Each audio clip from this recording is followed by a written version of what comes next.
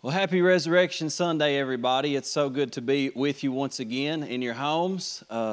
This is a very special day. This is the day that Jesus Christ was risen from the grave, and people all over the world right now are celebrating this event because it is the greatest event to ever happen in human history. And that's the reason that we come together as a church, because we don't have a God that is dead in a tomb somewhere, but He is risen and He is alive, and we're so grateful that we can celebrate that with you, even though we're not here in person once again. As always, we miss you so badly, but we're grateful that the presence of God is right there with you in your home as we get into the Word together this morning. Now, I want to speak to you specifically, obviously, about Jesus Christ and His resurrection. I want to preach a message to you called Resurrection Life. And if we can, I just want to begin by reading the story of Easter and that resurrection morning, that Sunday morning. And it begins in Luke chapter 24, verses 1 through 12. I want to read that with you, and then we will pray together. But Luke 24, verses 1 through 12, it reads, "Now on the first day of the week, very early in the morning, they and certain other women with them came to the tomb bringing the spices which they had prepared. But they found the stone rolled away from the tomb. Then they went in and did not find the body of the Lord Jesus. And it happened, as they were greatly perplexed about this, that behold, two men stood by them in shining garments. Then as they were afraid and bowed their faces to the earth, they said to them, 'Why do you seek the living among the dead? He is not here, but is risen. Remember how He spoke to you when He was still in Galilee, saying, the Son of Man must be delivered into the hands of sinful men and be crucified, and the third day rise again.' And they remembered His words. And then they returned from the tomb and told all these things to the 11 and to all the rest. It was Mary Magdalene, Joanna, Mary the mother of James, and the other women with them who told these things to the apostles. And their words seemed to them like idle tales, and they did not believe them. But Peter arose and ran to the tomb, and stooping down, he saw the linen cloths lying by themselves, and he departed, marveling to himself at what had happened." I want you to pray with me, if you will. Father, we're just so grateful this morning for the fact that you sent Jesus on a rescue mission for us to die for our sins. And that, Lord, He came and He conquered sin. He conquered death, hell, and the grave. And we believe, we confess as believers this morning, God, that Jesus Christ is risen. He conquered death, and He is alive now forevermore. And Lord, we're grateful for that promise, God, because it gives us a hope that is secure in dark and difficult times, just like the ones that we're living in, where there's such uncertainty, where there's such fear, where there's such doubt. God, we have a hope that is secure because we believe that Jesus is alive, and because of that, He offers us that eternal life. And Lord, this morning we pray just for a release of Your presence and Your peace into every home, Lord God. We continue to pray and believe, Lord, that through this thing that we're going through with this coronavirus, this sickness, this fear, God, that is infecting our world, Lord, that You would just release resurrection life into our communities and throughout our nation, Lord, that You would bring healing and deliverance from every sickness, disease, and torment, Lord Jesus, and that people would hear the gospel this morning across the churches globally, Lord God, and many people would come and turn to You, Lord Jesus, and put faith in the work that You've accomplished. God, we're believing You for miracles right now throughout our world.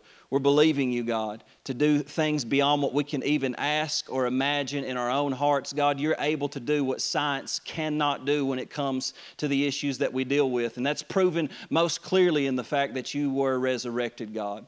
And we believe in that resurrection life. And we pray that, Holy Spirit, You would come and You would begin to impart that resurrection life to us this morning as we unpack Your word. We ask it in Jesus' name. Amen.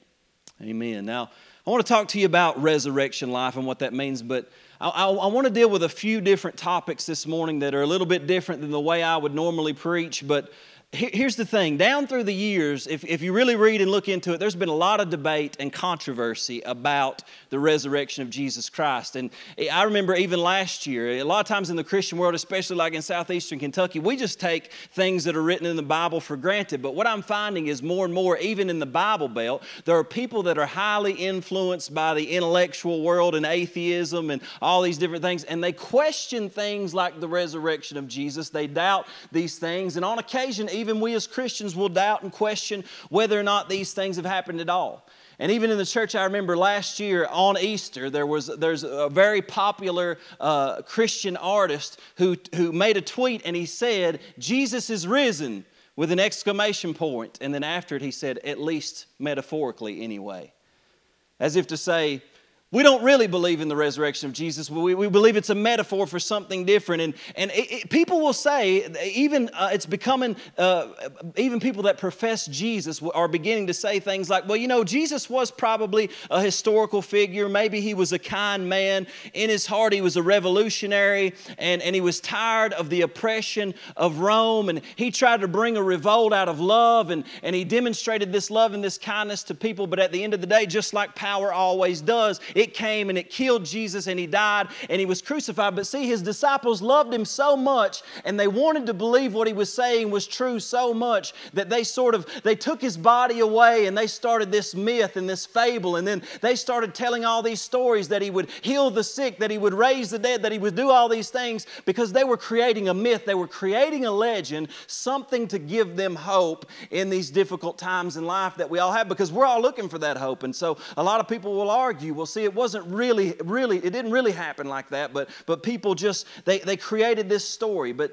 my question is that the way that it really happened? Can we believe what Scripture really says? And here's the thing, there are 2.3 billion people at least celebrating the resurrection of Jesus. And we have to ask the question, are these people just really nice people, but actually deluded for believing in a literal, physical resurrection of Jesus?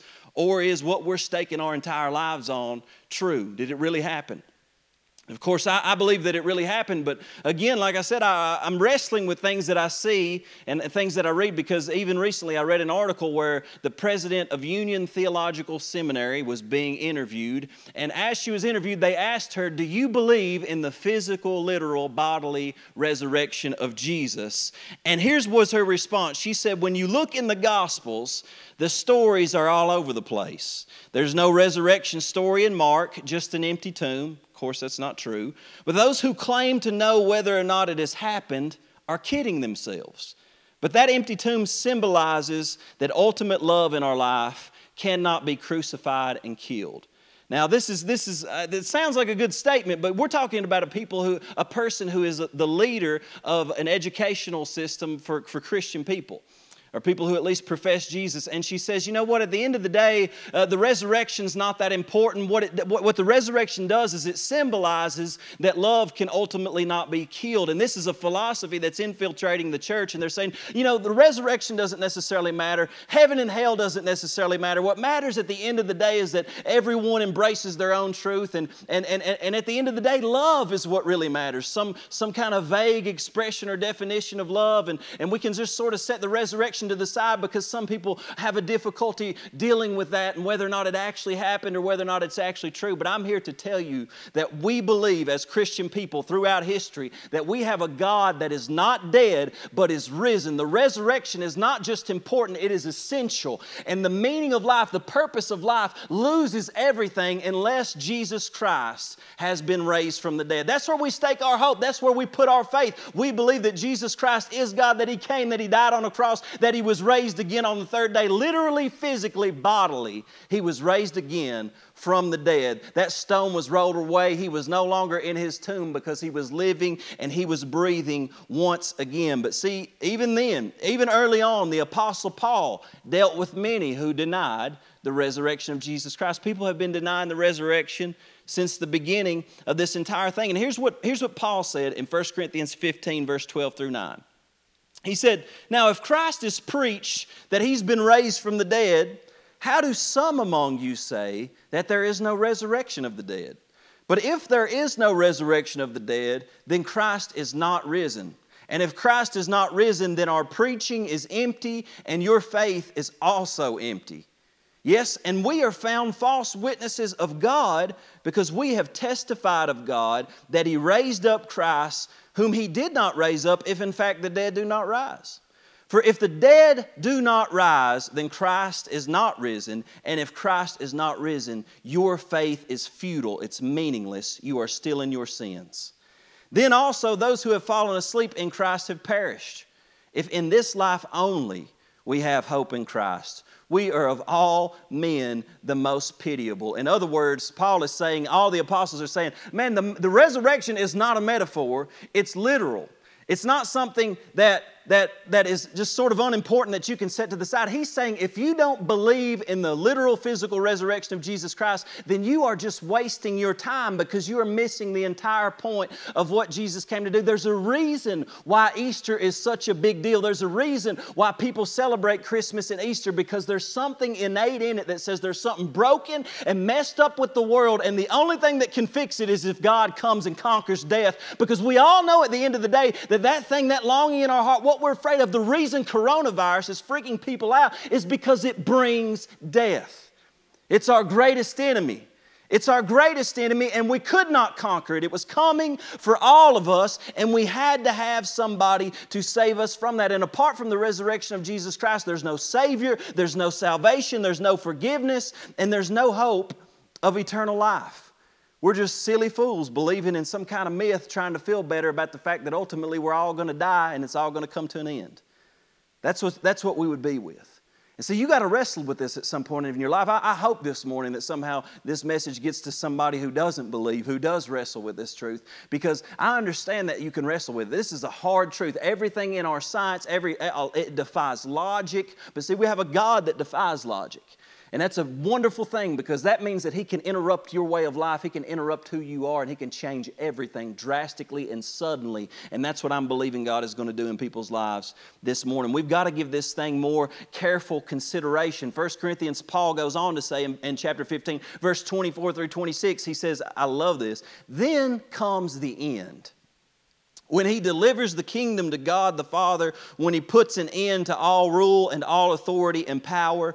For He must reign till He has put all enemies under His feet. The last enemy that will be destroyed is death. See, Jesus and the apostles never sentimentalized death or taught that death was something from God, as if God just put a death on everybody and He had all that in His control. No, matter of fact, when Jesus' friend Lazarus died, God Himself comes to the tomb of His friend and doesn't treat it flippantly as if it's nothing. Jesus weeps. It's the shortest verse in the Bible. Jesus wept. What's He saying? He's saying that God weeps over death. He's not happy about the fact that there's a sickness invading people's lives and killing them before their time. He did not design us for sickness and death. That is a result of the fall. An enemy has done this. An enemy has entered in and infected humanity with the principle of something called sin. And let me tell you something, God hates death.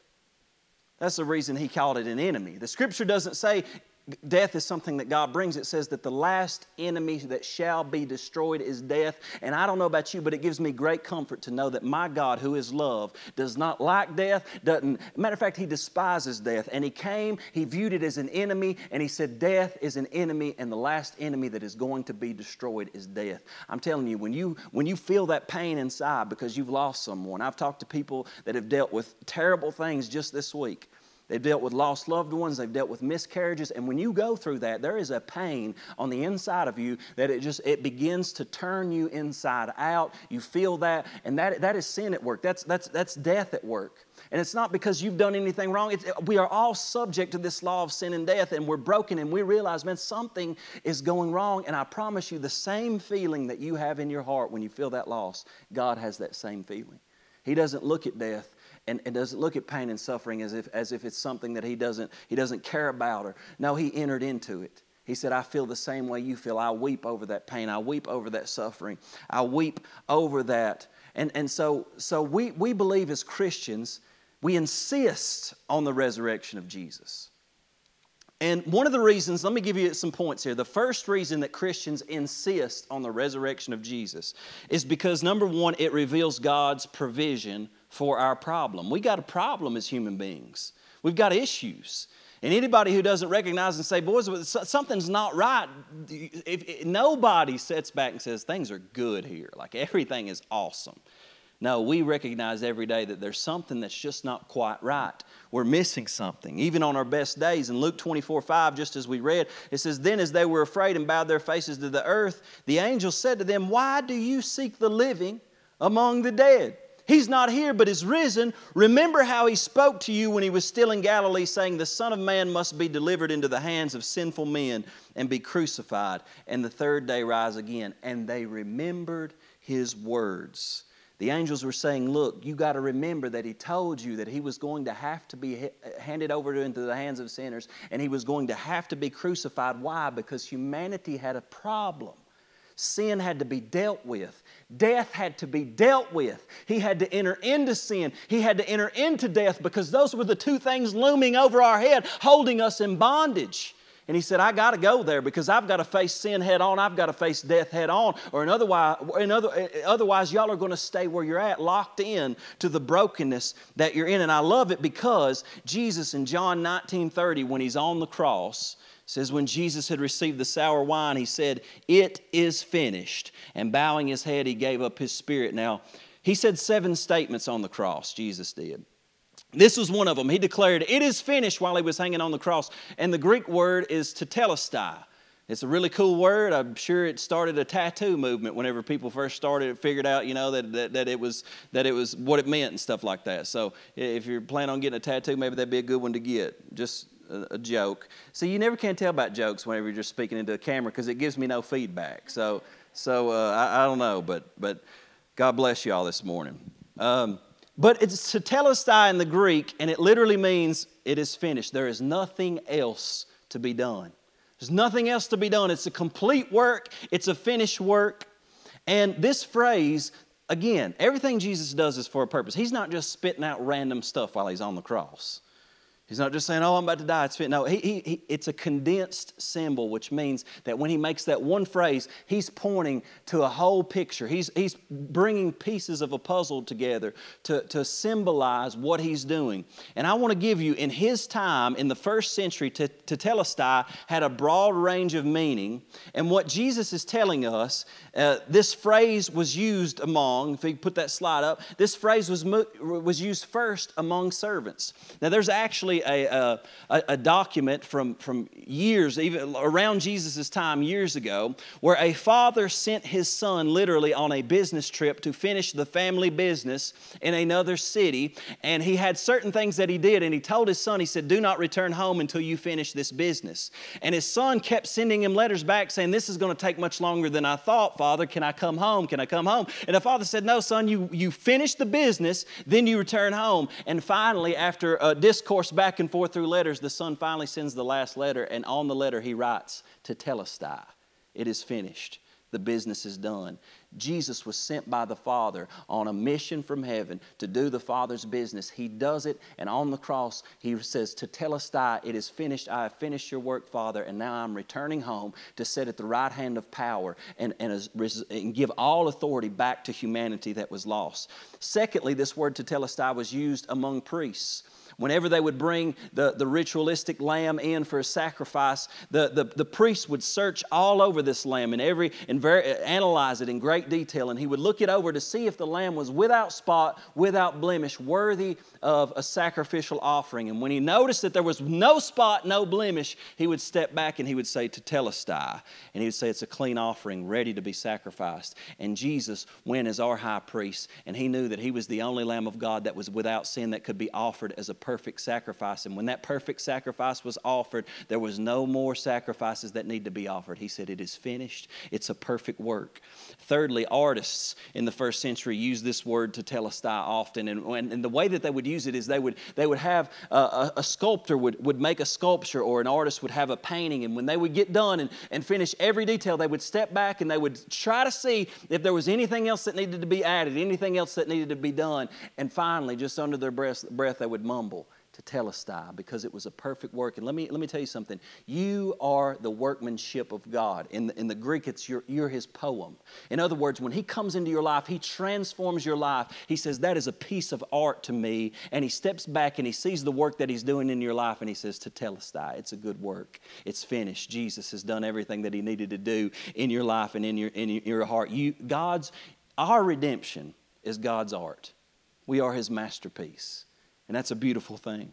Fourthly, merchants. Merchants would use the word tetelestai, and this should make good sense to you. You know, me and my wife recently, we years ago, about 2015, we got her a new car when she got out of school, and we was paying this thing down, putting extra money on it, and we set out. We said, you know what? We're going to pay this thing off. Why? Because I don't know if you know this or not, but when you take a loan out, you don't own the thing. The bank owns it. You're a co-owner with them, right? So they just let you have it. I mean, I'm glad they don't come over and take use of what they actually own. But they own it and you're paying them off. But see, a merchant, what they would do is finally, when you made that last payment, they would send you that bill, and on it would say tetelestai, paid in full. There is no more payment that needs to be offered. Jesus was the full payment for your sin. And at the end, He says tetelestai, there is no other payments that need to be made. It is finished. And lastly, I think I like this one the best, but it was used among prisoners. When somebody would be imprisoned in the first century, and they would put a lot of times a certificate on outside the wall and nail it to the wall, and it would be the charges for the crimes that they had committed, but not only that, their punishment, so that when people walked by the cell or wherever they were being held, they could see what they did and what was the penalty for that. Now, when they served their time, they would write tetelestai on that certificate. It was done, it was finished, it was complete, and they would give that certificate to the man that was placed in prison or the woman that was placed in prison so that they could keep it, so if they were to be tried again or somebody came back to accuse them of the same crime, they could present it and say, tetelestai, you can't imprison me any longer. And I'm telling you, for some people, what you need to do on this Easter Sunday is you need to tell the devil, tetelestai, it's already been paid in full. You've got nothing in me anymore. You cannot imprison me any longer. You can't keep me in bondage any longer. It was finished. My Lord died for my sins. He paid the full payment, and He has been risen from the dead, and therefore I don't have any more payments to make. Amen. See, when you talk about these things and you start talking about sin and Jesus dealing with our sin, for modern folks, that's just depressing. And another nice movement in the church today is to just not really address sin. Don't talk about that because it makes people uncomfortable. Let me tell you something. If you don't address sin, you're going to remain in your sin and in your brokenness. That's why Jesus came, to save His people from their sins, from their brokenness. And on a deep level, I got to be honest with you, like even for me in the beginning, there was a lot of things that I didn't want to let go of in my life. I didn't want that resurrection life because I wanted to hold on to the sin that I was still holding on to. And when people confronted me on these issues and said, well, you know, the Christian life is about living this way, I didn't like it. I rejected it. I said, well, y'all are hateful. That's not right. You shouldn't be calling me out on that stuff. You shouldn't judge me. But see, Jesus is trying to say, no, you got an infection. You got a disease that's worse than the coronavirus. You've got something in your heart that is eating you alive from the inside out, that's separating you from God. And God loves you so much, He wants to have that relationship with you. He needs to deal with that issue. And we deal with even on another level, there's things that I've done before I got saved that I felt such shame and such guilt for. And the Lord is saying, see, I've come to deal with that. But when we talk about sin, we're not only just talking about your acts, what you've done wrong or things that you've done bad. We're talking about a principle that is at work in all of humanity. When we talk about the law of sin and death, we're talking about the reason a coronavirus can even exist in the world in the first place. It's called the law of sin and death. It's at work. And it doesn't, we've all been under it. We're all subject to this law. But see, there's a law called the law of the Spirit of life in Christ Jesus that is greater, that plays the trump card on the law of sin and death. And that's what we have to look to in this moment. That's what it's all about. Jesus on the cross dealt with the fundamental problem of our sin and brokenness. And that's the first reason that Christians insist on His resurrection. But secondly, the reason that we insist on His resurrection is because it reveals God's power over our enemies. Number 2 in your notes, it reveals God's power over our enemies. The angel said, why do you look for the living among the dead? He's not here, He is risen. And I love this because, again, just as I said before, deep down all of us in our hearts, we know that something is fundamentally wrong. And here's what we wrestle with. And the one thing that we wrestle with and that I know you'll be able to relate to is the fact that our bodies are dying and decaying. And we wrestle with that physicality. I mean, do you understand that if death did not exist, age would not exist? There'd be no such thing as gray hair or wrinkles or my knees giving out when I try to jump now because I'm 33 years old. Like none of that would even exist. We would not be afraid of the fact that we're getting older. Well, even in our lives, what we do is we try to compare ourselves, because we gauge our success and we look at other people and compare ourselves and we say, well, he's a little bit older than me. I still got time, And we look at it as time. Well, at least I'm still a little bit younger. Now I've still got time to do things because we're trying to run away from the fact that death is already at work in us. We're already dying. It's at work in us. We're aging, and it's affected us, and these things have broken us down. And people have tremendous shame over their bodies. People make jokes over what we look like and different things like that. And a lot of things, it's just death at work in us. And people will spend a lot of money to make themselves look better. I mean, you get Botox shots and all kinds of things. What are you doing? You're trying to reverse death. You're trying to run from something that is at work in your body that you cannot possibly run from. And we live in a denial of this death. I mean, if we honestly thought about the fact that we were going to die and how we were going to die, and we spent a lot of time meditating on that as a world, I think psychologically, eventually we would break down, we'd freak out, and we would not be able to take the pressure, because fear of death is one of the greatest things that we deal with as human beings, and we try to deny it, we push it off, we try to inject Botox, we lie about our age, we try to remain strong and 17 years old forever, we dye our hair, we do anything we can to seem a little bit younger because we're trying to run from death. In Hebrews chapter 2, verse 14 and 15, the Passion Translation, it says, "Since all His children have flesh and blood, so Jesus became human to fully identify with us.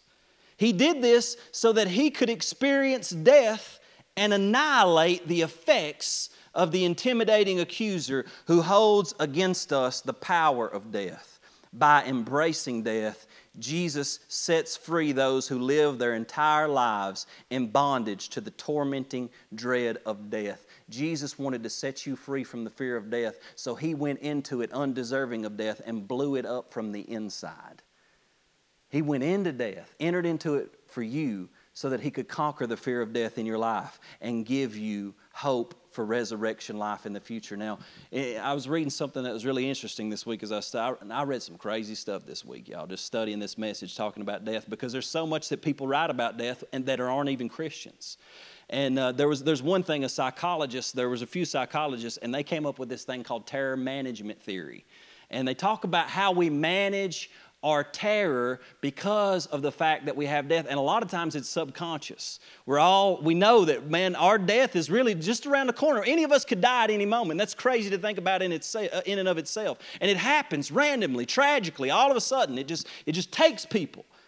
And there's an innate terror on the inside of us. And they said psychologically what we do is we try to manage that. We try to cope with it. We try to figure out ways to deal with that. And, it's funny because if you look at like old churches, I think, a lot of old churches, and used to even in maybe the churches y'all used to be at, like that people would, now they make fun of it because people would sing these very morose, sad songs, and they would sing about death and slipping over to heaven and into Beulah land. And here's the truth. Maybe that was sad. Maybe there needed to be a little bit more celebration in the church. But at the same time, used to they had cemeteries by the church as if to say, y'all need to be thinking about death and y'all need to be thinking about those who have gone before you. And now in the modern church, all we have is coffee shops. My point is, what are we saying by what we have? Maybe those things were a little bit more sad, but here's the thing. We need to come to an understanding that death is coming for us all, and it is the central brokenness of humanity. It is why humanity is in the shape that it's in, and there is no way out except through Jesus Christ. There's no way out except through Jesus Christ. Now, here's what these said. These guys are not Christian, but here's what they said. He said, there's a book called Immortality, The Quest to Live Forever, and How It Drives Civilization. And this guy, Stephen Cave, he said there's 4 strategies in their terror management, fear of death. And he said, basically, people are trying to live forever. We got to go. I'm trying to live forever. And he says, the first way that we try to live forever is through legacy. In other words, he's saying, because we know we're going to die, and we know everything is coming to an end in a sense, he says we're going to try to be successful. We're going to try to be the best that we can be. We're going to try to accomplish as much as we possibly can, because at the end of the day, we want to be a legend. When we die, man, we want our names to go beyond and say, you know what, you remember that guy? That guy was something else. But the problem is now there are about 7 billion people in the world, and that population constantly increases. And half of the population are 16-year-olds who are so self-absorbed that they post everything about themselves on the internet. It's going to be a hard competition for you, friends. And even when you do your best, here's the problem in this world, we got a running joke right here in the church. Even when you do your best and you produce something amazing, somebody else did it better. And it is exhausting to try to become a legend, to try to live forever throughout legacy, because guess what? You die anyway, and you don't know whether people are celebrating you or not. It's exhausting, but we do it. And secondly, he said we try to live forever through our children. In other words, we say, you know what, I know I can't live forever, but if I can just pass something on to my children and their children. And listen, this is a good thing. We want to do that. As Christian people, we want to do that. We want to pass it on to our children. But even that is sketchy. I mean, some children go wayward. You don't know. Nowadays, one of the things that I've noticed even as a young pastor is we have some folks that are like 50 years old and beyond. Man, they honor me just because I'm a pastor. Younger folks, you know, they do too, but not near as much. Why? Because the generations after us are losing that sense of honor. And so I don't know how well that's going to go for you if you're going that route on how that's. Thirdly, he says the way that we try to live forever is through biology and technology. Now, I read some crazy stuff on this, but people are so crazy, they believe that somehow, like in the year 2040, you're going to be able to drop robots in your bloodstream, and it's just going to fix everything, and you're going to be able to live to like 120, 130 years old. People are believing crazy stuff. You can become sort of like half robot, half man in order to live longer, because people are trying to defeat death. There's a guy, I think it's his name written down here, Peter Thiel. He apparently is the owner of PayPal. He's worth about $2.3 billion. He made this statement. He said, death is a problem that can be solved. And I would say, you know what, Peter Thiel, you're right. It's not just a problem that can be solved, it is a problem that has been solved. On the cross of Jesus Christ and in His resurrection, it has been solved. But this man, along with other people, they will actually inject the blood of younger men in order to increase their energy levels and try to defy aging. I read where 1 liter of blood was about $8,000, and they will infuse blood into their system in order to try to get more energy and be like a younger man. They'll take young men's blood. That's pretty insane, isn't it? And we think, well, but all of us are doing it. We use face creams and different things like that or whatever. I mean, women maybe more than men, but the point is we all are running from death, but it's coming after you. And lastly, he says, you know what, if you can't do it through those things, if you can't do it through legacy or your children or technology, he says, you got your last-ditch effort, he says, is a religious option. He said, because all religion essentially teaches the same thing, that if you're a good enough person, then you'll get a second shot. You'll get another shot at this thing. And he says that might be a good effort, but at the end of the day, he says, you know, it's just not true. So you just need to try to be present and understand that all of it will be over soon. Can you imagine the despair, the hopelessness in that kind of living? Paul said, if that's the truth, let us eat and drink, for tomorrow we die. If everything just comes to an end, what is the meaning of being here in the first place? This cannot be right. Something is wrong. And I believe that there's only one thing that truly answers the question. Let me tell you about another book, A Brief History of Thought by a guy named Luke Ferry. This guy wrote this book. He surveyed almost every religion across a 2,000-year span and every philosophy, and he tried to survey it to see what they thought about life, what they thought about death, what they thought about the meaning of life. And here's what he says in this quote. He says, there's actually nothing like the claims of Christianity. And this man's not a Christian. He says, it's the only religion where death has been defeated by love. I love that statement.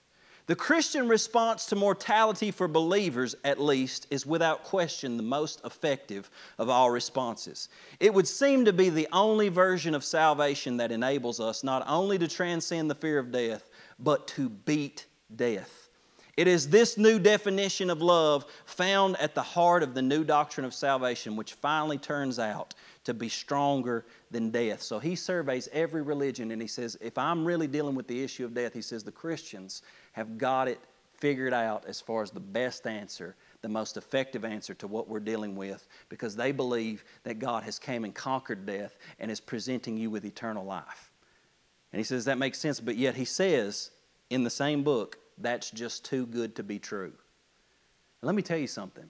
The gospel that we preach, it feels like it's too good to be true, but folks, it is true, and that is why it is the best news in the world. We believe that God loved humanity so much that He saw us in our brokenness and sin. He saw sin rampant, sickness, death, taking over everything, and He intruded in. He broke in, and He came and He delivered healing. He delivered redemption. He set people free from oppression, and He was pointing them to a coming kingdom. And then He went into death, and He conquered death, and He said, you know what? Through my death and my resurrection, I will raise you up from your own death and give you a resurrection, and I will promise you eternal life in that resurrection because of what I've done. We get to live forever. That is the crazy claim of Christianity that we believe to be absolutely true. That at the end of the day, this life is but a vapor, but see, what you experience here is not even near the fullness that God wants you to experience. He plans to restore you, to restore your body, to restore the loved ones that have went on before you in Christ, to raise them from the dead, to restore and replenish this earth and give you a glorified body where there are no more viruses, no more sickness, no more death, and you get to live forever. And every bit of peace, every bit of joy that you ever have experienced in this world is going to be magnified times infinite. And that's what we get to experience. Man, even when you face suffering and death, that's the thing that gives you hope. That's the thing that reaches in and says, yes, I've got to cling to this, because if I don't have this, I've got nothing else. I'm only going to suffer and experience pain, and our loved ones are going to die right in front of our eyes, and then I'm going to gasp my last breath, and it's all for nothing. It all comes to an end. Now we believe in something far beyond that, and that's why the resurrection of Jesus is such an amazing thing. I want you to put this on the screen, just one statement. Resurrection means the worst thing is never the last thing. Resurrection means the worst thing is never the last thing. Cancer does not have the last say. A miscarriage does not have the last say. Coronavirus does not have the last say. People may die, but we know one who raises people from the dead. And that is the Lord Jesus Christ. Resurrection means, man, I feel this, it means that the worst thing is never the last thing. See, in our society, we sentimentalize death. We say things like, oh, they're in a better place. And even our governor, Andy Beshear, oh, they're in a better place. Let me tell you something. No, not everybody is necessarily in a better place. We believe that in Christ, to be absent from the body is to be present from the Lord. But see, if there is no resurrection from the dead, all you've got is a decaying body that if you go and dig up, it's going to be a horrifying experience for you. They're in the grave. They're going to dust. Their bodies are decomposing. If there's no resurrection, there's nothing. There's no hope for a future. And we sentimentalize it and we go on. But see, Christians have a hope where they know there's something beyond this. And people, they've done a lot of research about what has happened with Jesus' body. And if you really look into it, honestly, there's so much proof, and people that have looked into it, there's people that have written books because they started out as atheists, and then when they really go into a pursuit of looking into the historical facts surrounding Jesus' death and resurrection, it's almost like you would have to have more faith to not believe it, because it would have been the greatest hoax in human history, because you've got to get hundreds of people to basically say the same thing, and for it's crazy. But that's not what I'm not trying to get into that. I'm not trying to prove it to you, because I want to talk about something that's greater than proving it factually. See, what's so powerful about the resurrection is not that I could sit here and prove it to you factually. I probably never could. But here's the reason that I believe in the resurrection so much, is because when I put faith in Jesus Christ and I repented of my sins and I began to seek the face of Jesus Christ, there was an internal resurrection that happened on the inside of me. I may have not believed. There were some things that I wrestled with. There were some things that I wrestled with whether or not God was real, and I wrestled with whether or not Jesus was raised from the dead, or if the miracles happened. I wrestled with that stuff, but at the end of the day, I sought God. I studied some of those things, but the reason I believe in miracles, the reason I believe in resurrection life, the reason I have this hope and this promise secure in my own heart is because I used to be a dead man in my sins, and Jesus Christ came on the inside of me and raised a dead man to life. I'm not the same person that I used to be. And see, the greatest thing about this resurrection is it can begin in your heart now. That's why when they talk about it, they call it being born again.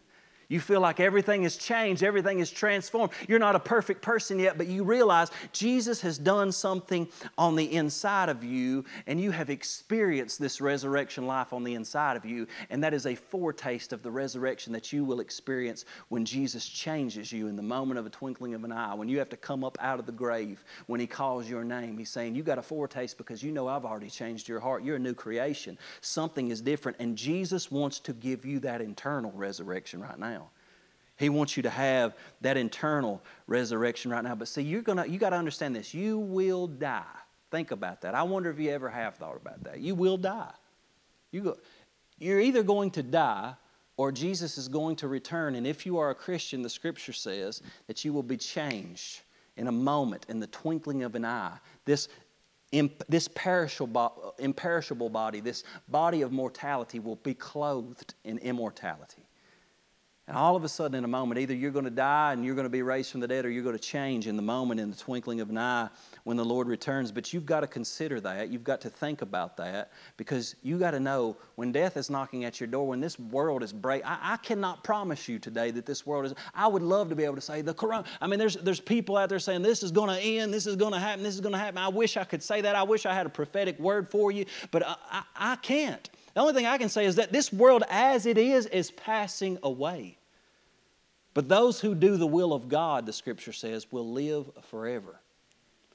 So don't put your hope in this world. You've got to solidify the anchor of your hope in something far greater. Here's my last point. Number 3, we insist on the resurrection of Jesus because it reveals what God is actually after. Now, some people, even when you talk to people about the Bible, they're conflicted with it. They're like, you know what? I mean, you've read the Bible, right? Like I've had people sit down beside me and they'd be like, you've read the Bible, right? Yeah, I've read it. And they say, well, Jonah and the whale and this stuff, and even Jesus raised from the dead. I mean, it doesn't make much sense. If He was really raised from the dead, I have a hard time believing in Him. Why wouldn't He just make it more apparent? Why wouldn't He just make it? And I say, you got a good point, because if you think about it, when Jesus is raised from the dead, He starts to deal with people. And if you read the story, it's not how I would write it, which the Bible never is how I would write it. There's some crazy things in there if you read it. But God's not interested in writing it the way that you want it written. He's writing it in the way that it is. And when He writes it, you've got this woman that Jesus comes to Mary Magdalene. She's got 7 demons that were cast out of her. She's the first one to see Jesus after He's resurrected. And when she sees Him, she doesn't even know who He is. She doesn't even recognize Him. And that's interesting because it's not a powerful story. This woman goes back. She's full of doubt. She's telling the other disciples, and it just doesn't make any much sense. There's not much power. And then He comes to Peter, and Peter has denied Jesus 3 times. And he says, Lord, I'll never deny you. But 3 minutes later, he's denying Him. And then Jesus shows up on the beach, and He says, hey, Peter, do you love me? Peter's already been fishing. He's already give up hope. And He says, hey, Peter, do you love me? And Peter says, Lord, you know I love you. And Jesus says, well, then feed my sheep. And essentially He's saying, your failure, Peter, does not cancel your destiny. You've got to get back to your calling. And you see this again. He goes and he deals with Thomas. And Thomas, man, they call him Doubting Thomas, dude. This guy had a problem with optimism. He saw the worst in everything. A lot of times we do that. He saw the worst in everything. He doubted all the time. They said, Thomas, I'm telling you, we saw Jesus resurrected. He's raised from the dead. Thomas said, I only believe it if I get to put my hands in His wounds. And mercifully, Jesus shows up and appears to him, and He puts His hands in His wounds, and He says, my Lord and my God. Now, why am I saying that? I'm saying that because I'll be honest with you. If I was God and I was just raised from the dead, I would probably, first place I would go would not be to any of my 12 disciples who are in an obscure place locked up in a room. I would go to Rome first. I would show up at Caesar's house and I'd be like, Caesar, you go around here telling people you're Lord. Let's take this thing to the auditorium. You know what I'm saying? Like that's what I would do. I would demonstrate before all Rome that I am God. I would float, I would emanate glory, and I would say, I am Lord of all, and I would coerce them, and all the empire would be saved. But see, that's the very mentality that Jesus came to destroy, that coercive power. He says, no, I'm going to reveal my power by loving my friends, by demonstrating to them, by trying to help those that are struggling with believing in me. See, I would have went to Athens, man. I would have went down there where all the philosophers were talking, and I would have said, y'all know this Logos you're talking about, this divine heavenly principle? Well, here I am, and I would have done miracles and read their mail and told them everything. And I would have got the whole world saved in an instant. Why didn't Jesus do this? Because He's about something else, and God has never been about coercing human beings. He will force no human being to pursue Him. Love is about choice, always has been. And when He wired love into this world, He wired free will into this world. And see, part of the reason, even for us, if Jesus had done that, well, we'd have no work to do. He wouldn't be able to invite us into that love. And He's saying the same way I went to my friends to mercifully love them and try to help them believe is the same way you need to be going to your friends to mercifully love them and try to help them to believe, to show them that kindness in their brokenness. Jesus shows up as two believers are going on the road to Emmaus. And I love the picture because in Luke 24, literally they said, we did have hope. They're hopeless at this point. Everything they'd put their hope in was gone. They're walking away from Jesus in unbelief. And as they're walking away from Jesus, Jesus pulls up beside them to walk with them. Man, I believe that with all my heart. And I want you to pray that with me. I believe right now that Jesus is actually pulling up beside of people that are walking away from Him right now. And He's going to talk to them. He's going to deal with their heart. He's going to start to invite them back into His love, to say, I want to bring resurrection life into your soul and show you who I am and demonstrate my love to you. But see, here's the thing. If we look at our world today, there's a lot of hopelessness. And like I said, I know the coronavirus is one thing. We thankfully live in a county and in a place where there's not much of that going on. And I pray, and I want you to pray with me that thing stays back. I pray that it comes to an end everywhere. I believe that's the prayer that we should pray. But more importantly, we should be praying that God works in people's hearts, that they come to the knowledge of the truth, that they turn to the Lord during this time. But see, we live in a place where there's hopelessness, and I bet there was no greater hopelessness in the lives of Jesus' disciples than on the day that He died and those 2 days in between His resurrection when they have thought that all their hopes and dreams had come to an end. They were hopeless. But the thing about Resurrection Sunday, the thing about Easter is the resurrection is sudden, it is abrupt, and it breaks into your world and it flips science on its head. It flips logic on its head. It is a miracle that you cannot but believe because it's unbelievable otherwise.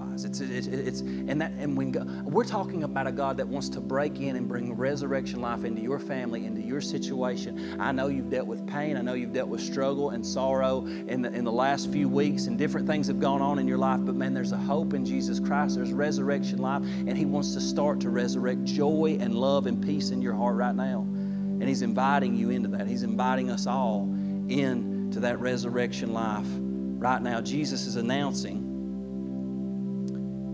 that your sin, your shame, it's been finished, it's been paid for, you can be forgiven just like it never happened. And He's offering you eternal life. And He's saying, I'll walk with you right now. I'll help you believe if you'll just take a step of faith. And that's what I want you to do. I want you to take a step of faith with me. Now, what we're going to do, we're going to receive communion. And if you don't have communion with you, if you don't have the elements, that's okay, because I still want you to pray with me. I still want you to, by faith, commit your life to Jesus. Now, I was talking with a friend earlier. I believe God's going to do miracles if you would just believe Him. But I was talking to a friend earlier, and he was telling me about the sacrament. And he told me, he said, you know, did you realize that the word sacrament comes from the Latin sacramentum, and it was an oath. It was an oath that the Romans participated in to their as soldiers. They would commit to their leader. And when they were taking the sacrament, so to speak, they were giving an oath that says, you know what, I'm going to follow you and I will follow your ways even unto death. And I'm telling you something, the good news about our leader, we are the soldiers of Jesus, the soldiers of Christ. We're in the Lord's army, so to speak. But the good news about this is if we follow him into death, we also have the resurrection on the other side of that death. That's the promise that we have. So I want you to take this, and Father, I want you to pray with me. Father, we come to you right now. We're so thankful for the faith that you give us, that you've imparted into our hearts this morning. And we confess, Lord Jesus, our sins to you. We repent of those sins. We turn to you, Lord. We need you, God. We're desperate for you. Our nation, our world is desperate for you, Lord Jesus. But as individuals right now, we turn our hearts to you. We ask you to forgive us of our sins, and we confess, Lord, that we believe that you died on the cross for our sins, that your blood was shed for our forgiveness, Lord God, that your body in the stripes on your back, you took that for our healing, and we receive healing, and we pray that healing be released throughout the world. But Lord, we're thankful for that salvation, and Lord, we believe you were raised from the dead on the third day, and we confess you as Lord, and because of that, we have this hope, and this promise is secure in our lives of eternal life. We live forever. We conquer death. We will be raised to have a glorified body, and we will be with you forever. And upon that faith, Lord, we take your body and we receive it in the name of Jesus. Just receive it where you're at.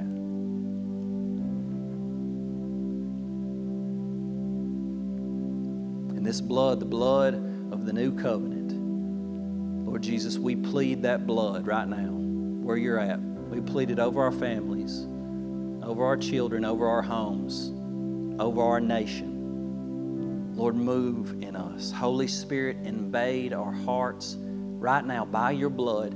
Bring resurrection life into my heart, into my family, into our community. God, bring dead things to life, we pray. We ask it in Jesus' name. We receive your blood.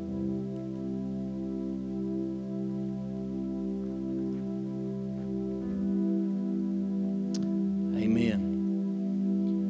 Amen. We love you all so much. We pray that you've been blessed on this Resurrection Sunday. I pray that the Holy Spirit would just continue to be with you the rest of the day and forever. He is with you, but I pray that He would make this reality, this resurrection life real in your hearts, and you would just sense His presence and His goodness, especially during this season. I know we're going through a weird time in the world, but we love you.